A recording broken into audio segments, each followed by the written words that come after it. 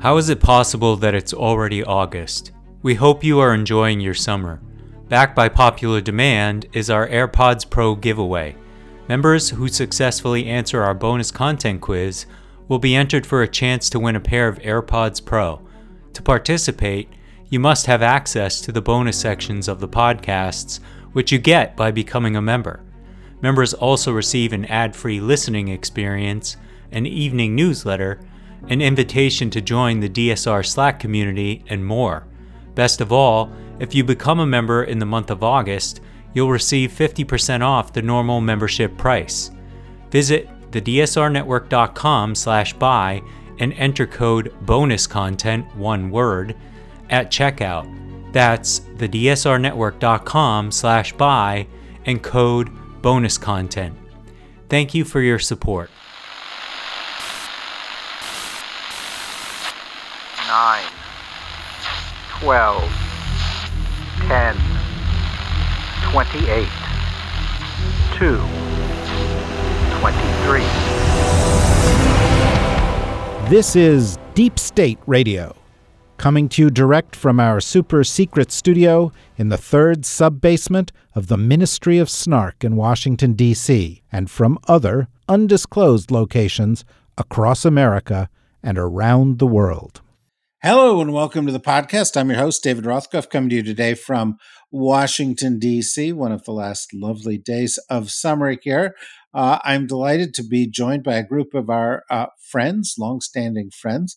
One of them is Dr. Evelyn Farkas, who's the former Deputy Assistant Secretary of Defense for Russia, Ukraine, Eurasia, and is currently the Executive Director of the McCain Institute. How are you doing, Evelyn? Good. Thank you, David. Glad to see you.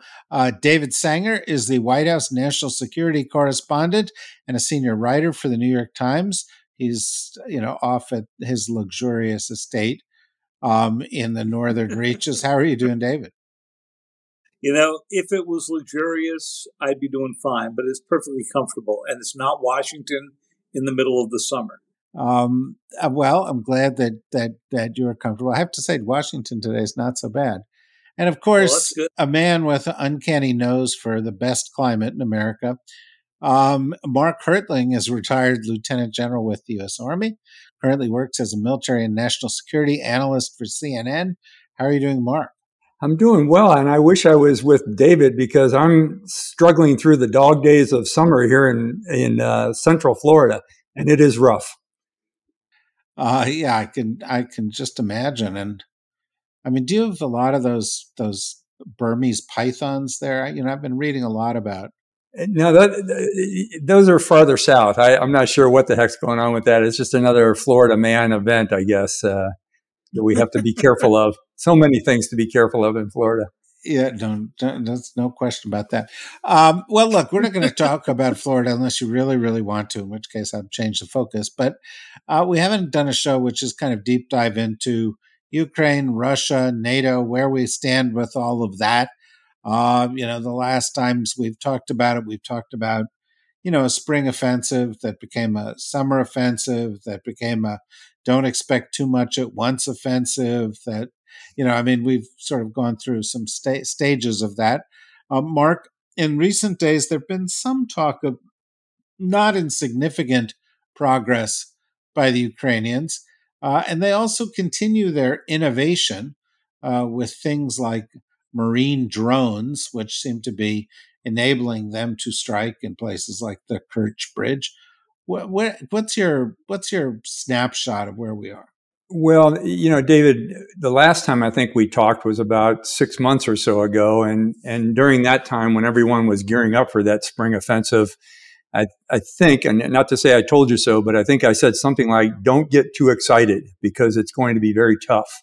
We're talking about the Ukrainian force that has changed from a defensive posture to an offensive one, which is always much more difficult, and a Russian force that has the advantage of having built up minefields, trenches, wire, and all sorts of other obstacles, and it's much easier to conduct a defensive operation.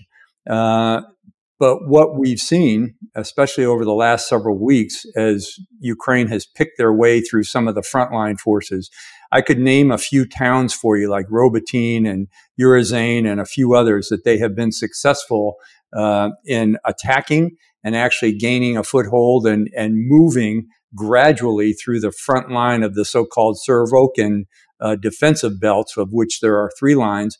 And we're seeing some success. And they're learning as they go, as any force on the offensive does when they're going against complex obstacle belts. And they're adapting. They don't have all of the elements that you would normally need in a complex combined arms operation against trench lines, but they are doing, in my view, exceedingly well, although they're probably suffering casualties just like the Russians are. They've adapted their way of warfare from what they were taught at many of the training centers in Europe as they put together these consolidated combined arms teams, and they have continued to adapt. And what we're seeing now, which I think is really fascinating, as you just mentioned, some innovations for the Ukrainian force. These are not new things, but they are new to Ukraine, especially this unmanned sea drone, which is, a lot of the militaries of the world have those, but it seems unique that Ukraine has put them together within their factories and used a couple of $1,000s to build a 850 kilogram explosive device that can travel several hundred miles and attack large ships and get a huge return on the investment. So in my view, the conflict is not going to end anytime soon. It's going to continue into the fall. It will probably continue into next year with some additional actions in Zaporizhia and Kherson Oblast. But Ukraine is continuing to push. And Russia, even though they have adapted, is continuing to take large amounts of casualties. And sorry for that long diatribe. Not a diatribe, very useful scene setter for us. Evelyn, do you agree with the scene setter? And I guess the critical question from the point of view of both Ukraine and Ukraine's allies in NATO is it enough progress? In other words, is Ukraine doing enough to maintain the support that it's had and to continue the flow of weapons that it needs? So, in terms of the overall picture that General Hertling described, I would agree, and I will concede that I did expect to see a little more progress and faster progress on the part of the Ukrainians. I also expected, though, that there would be more Western supplied new equipment on the battlefield than we've seen so far. I know that the F-16s weren't scheduled to be supplied until the fall, so that wasn't part of my calculation, although now there's really kind of a question mark over when they're going to be employed by the Ukrainians. Overall, I would say that the slow, methodical progress of the Ukrainians is a good thing.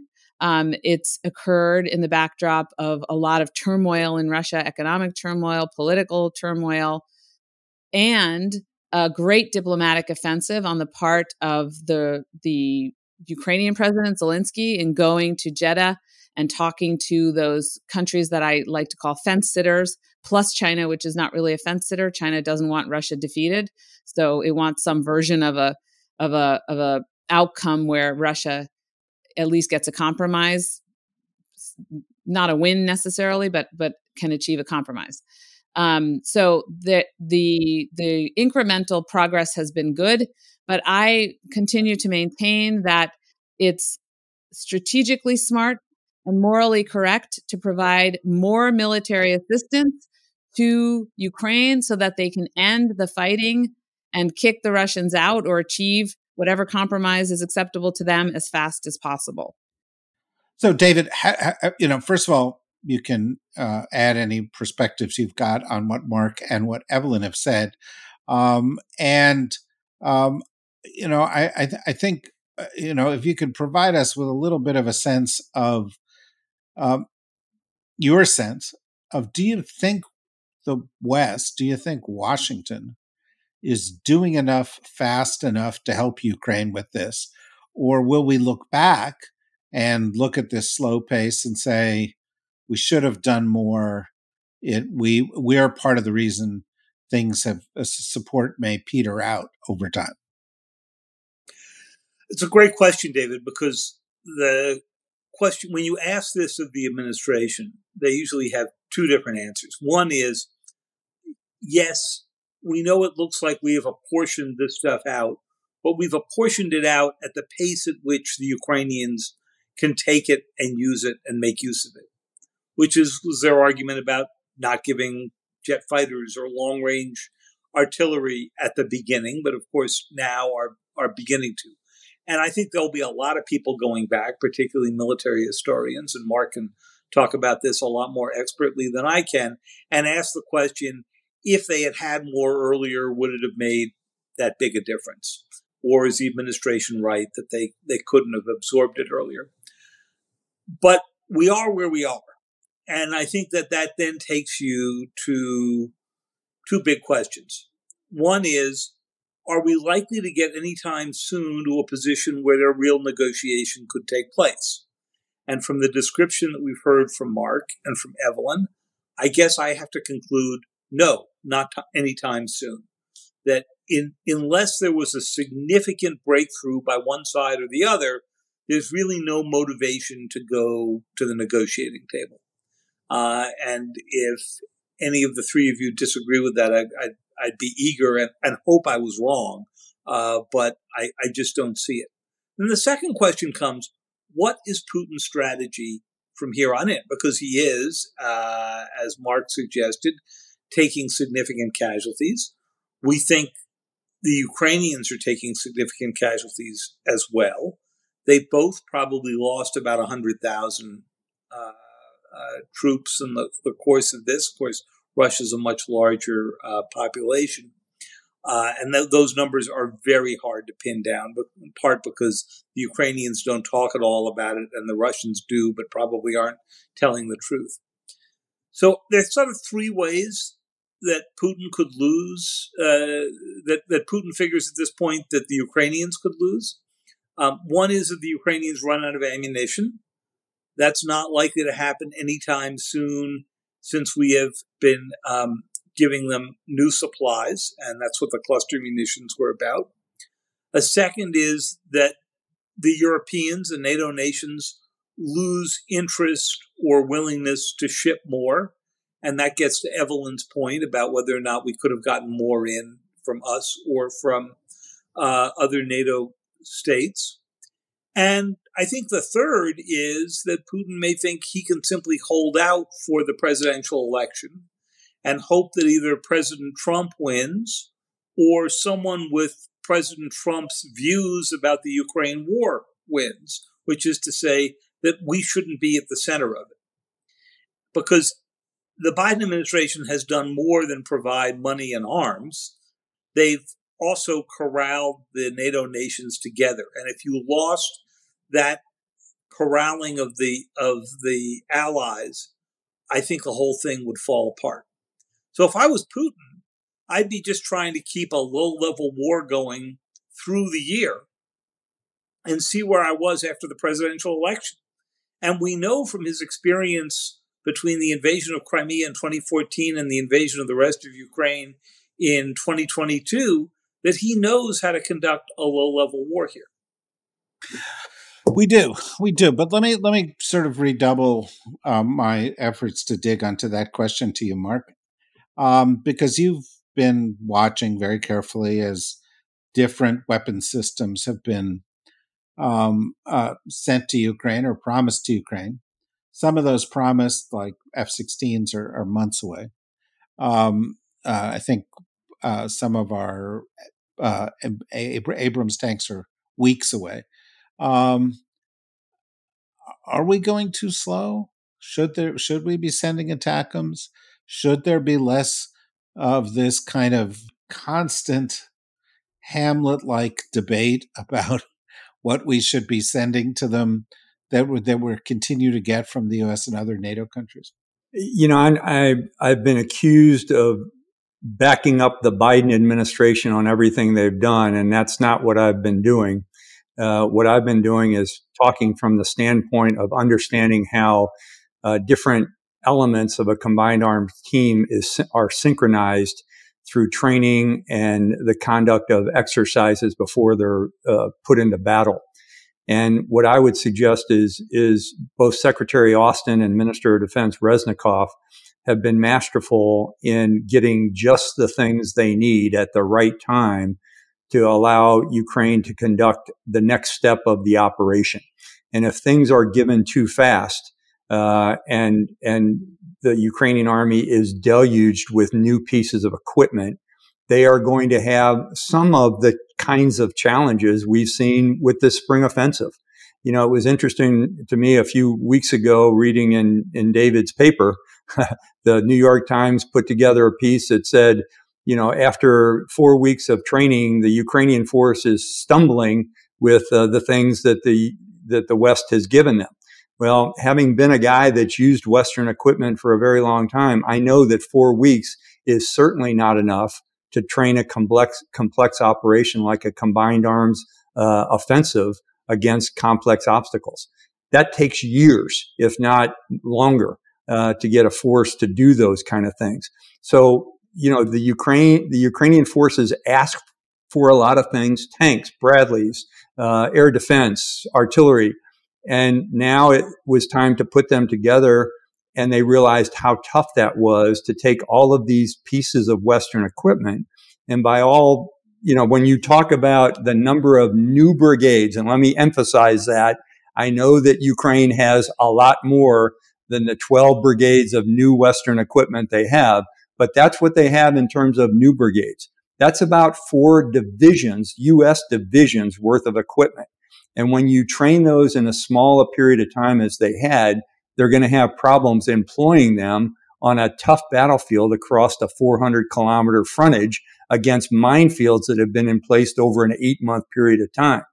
So I will stop there and say, when we talk about even newer equipment, and I'm specifically talking about 2 things, because you mentioned them, David, F-16s, which require a significant amount of not pilot training, but support and maintenance. I think the belief is that you can throw a set of keys to an F-16 to a Ukrainian trained pilot, and they'll take off and go across the forward line of troops and start bombing Russian forces. It's not that simple. There are things that are required, like suppression of enemy air defense, refueling operations, aircraft that show you where the enemy is, a coordination between air and ground forces, joint tactical air controllers on the ground that call in the weapon systems. All of those things, the U.S. Air Force, I mean, if anyone has seen the movie Maverick, they know how hard it is to send 4 ships out just to conduct one mission. That's the kind of thing that goes along with providing aircraft. With ATACMS, and there's one other thing that's linked to ATACMS. When you're talking about ATACMS versus Storm Shadow, you're talking about a ballistic missile that goes high up in the air and then enters an enemy territory on a straight descent. Very different than a Storm Shadow that follows the nap of the earth like a cruise missile. Why is that important? Well, we've seen how well Ukraine has performed against ballistic missiles once they were given air defense pieces of equipment. The Russian army has a couple of things at their advantage. Artillery, which the Ukrainians have seen. They have unbelievable electronic warfare capability, which will throw missiles off. And they have some of the best air defense equipment in the world. So when we give them things like F-16s or ATACMS missiles, those are going to be prone to be intercepted first by electronic warfare equipment and then by air defense like S-400s and the Buk missile systems. Those are the kind of considerations that a military guy takes into account when you're talking, how do we get the best equipment on the ground that will cause the most capabilities for the Ukrainian force? And I know I'm going to get heat for this, but I'm just going to say it. F-16s are part of the combined arms team. But HIMARS missiles will allow the Ukrainian force to do the same kinds of things, and I would almost say better than an F-16 would. So they've been compensated for by the precision GPS capability of a HIMARS, something that the F-16, and neither the Russians nor the Ukrainians are going forward of what they call the forward line of troops. neither one of those forces has air parity or air superiority because they don't go forward into the enemy's territory. Yeah. Well, I think it's a good point, and it amplifies something that I thought of as you were talking, which was the movie Maverick. To me, was the best argument why we don't need manned aircraft that I've ever seen. It's like, no, don't do it this way. This is a terrible way to solve that problem. Every Air Force person in the world is now going to put you on their hate list for saying that, David. But there is an element of truth to that. Yeah, well, I would go a step further and say it's just true. But in any event, I'll take the hits. Evelyn, there seems to be something about being a political leader who's in trouble with the law that immediately puts them into kind of kinship with Putin. We obviously have Trump here. Bibi likes Putin and gets along with him. Today, former French President Sarkozy said, we need Russia. They need us. We're not going to give them back Crimea. It was never really theirs to begin with. And it just struck me as, one of those things where we talk about, NATO has a unified force, but there are a lot of voices in Europe. Sarkozy is one, Orban is another. Both ethnically Hungarian, by the way. Well, that's why I'm sorry to that's say. why I'm turning to you As an here, ethnic Evelyn. Hungarian. That's why I'm turning to you, Evelyn. Talk to me about, or react to what Sarkozy said.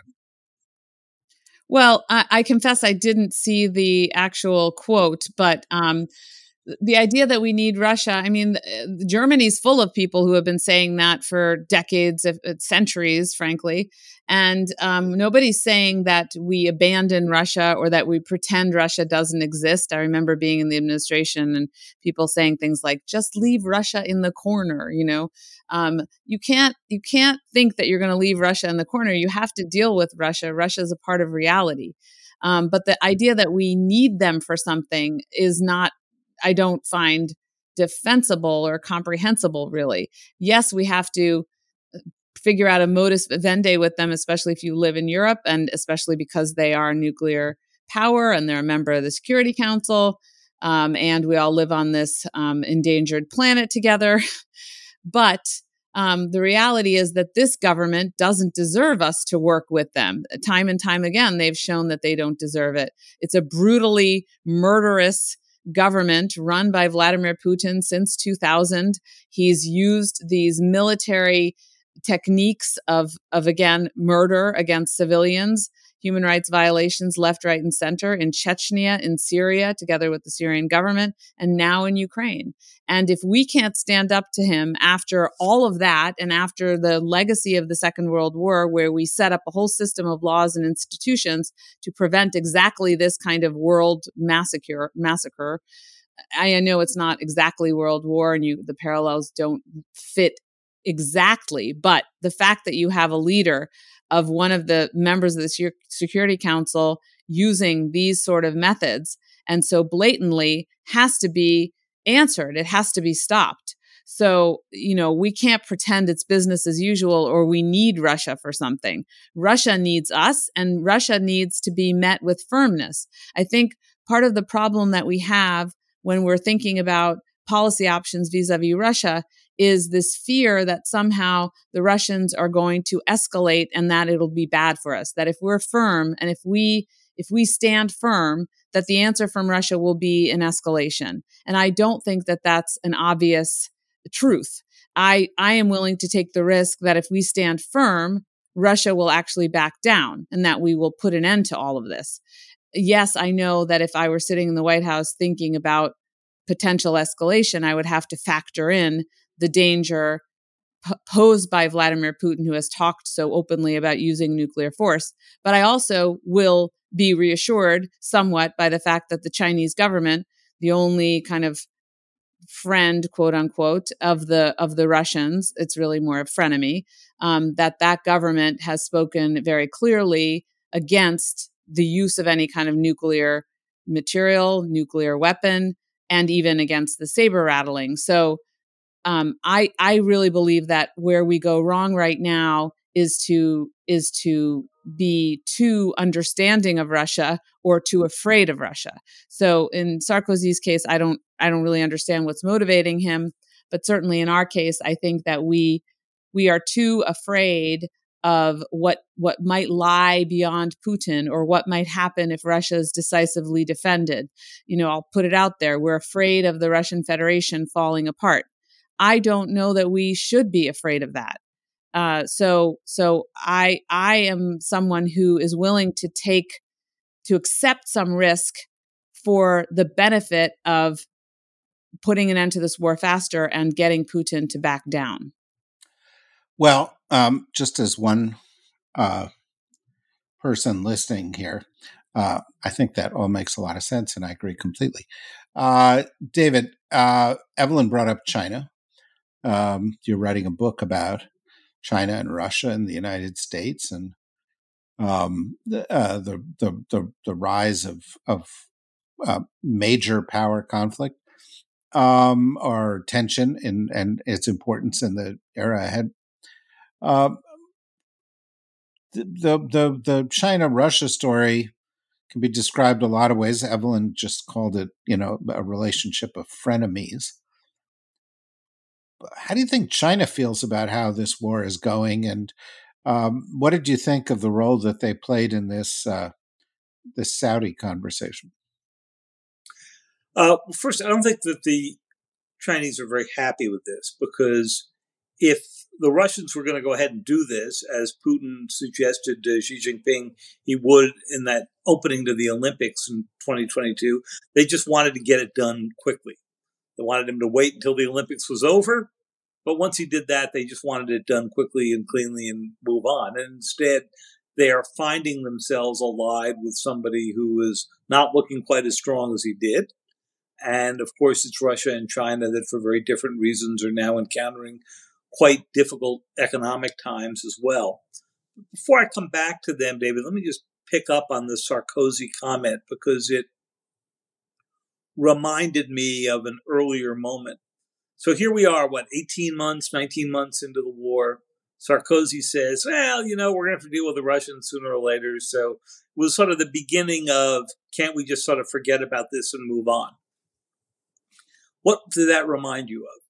It reminded me of what we heard from Chancellor Merkel in Germany about a year and a half after Crimea, when she signed on to Nord Stream 2 and said, Russia's been a reliable supplier, and basically was saying, okay, we're done with our sanctions phase here. We're going to go back to sort of life as normal, which I think was the message Sarkozy was trying to send.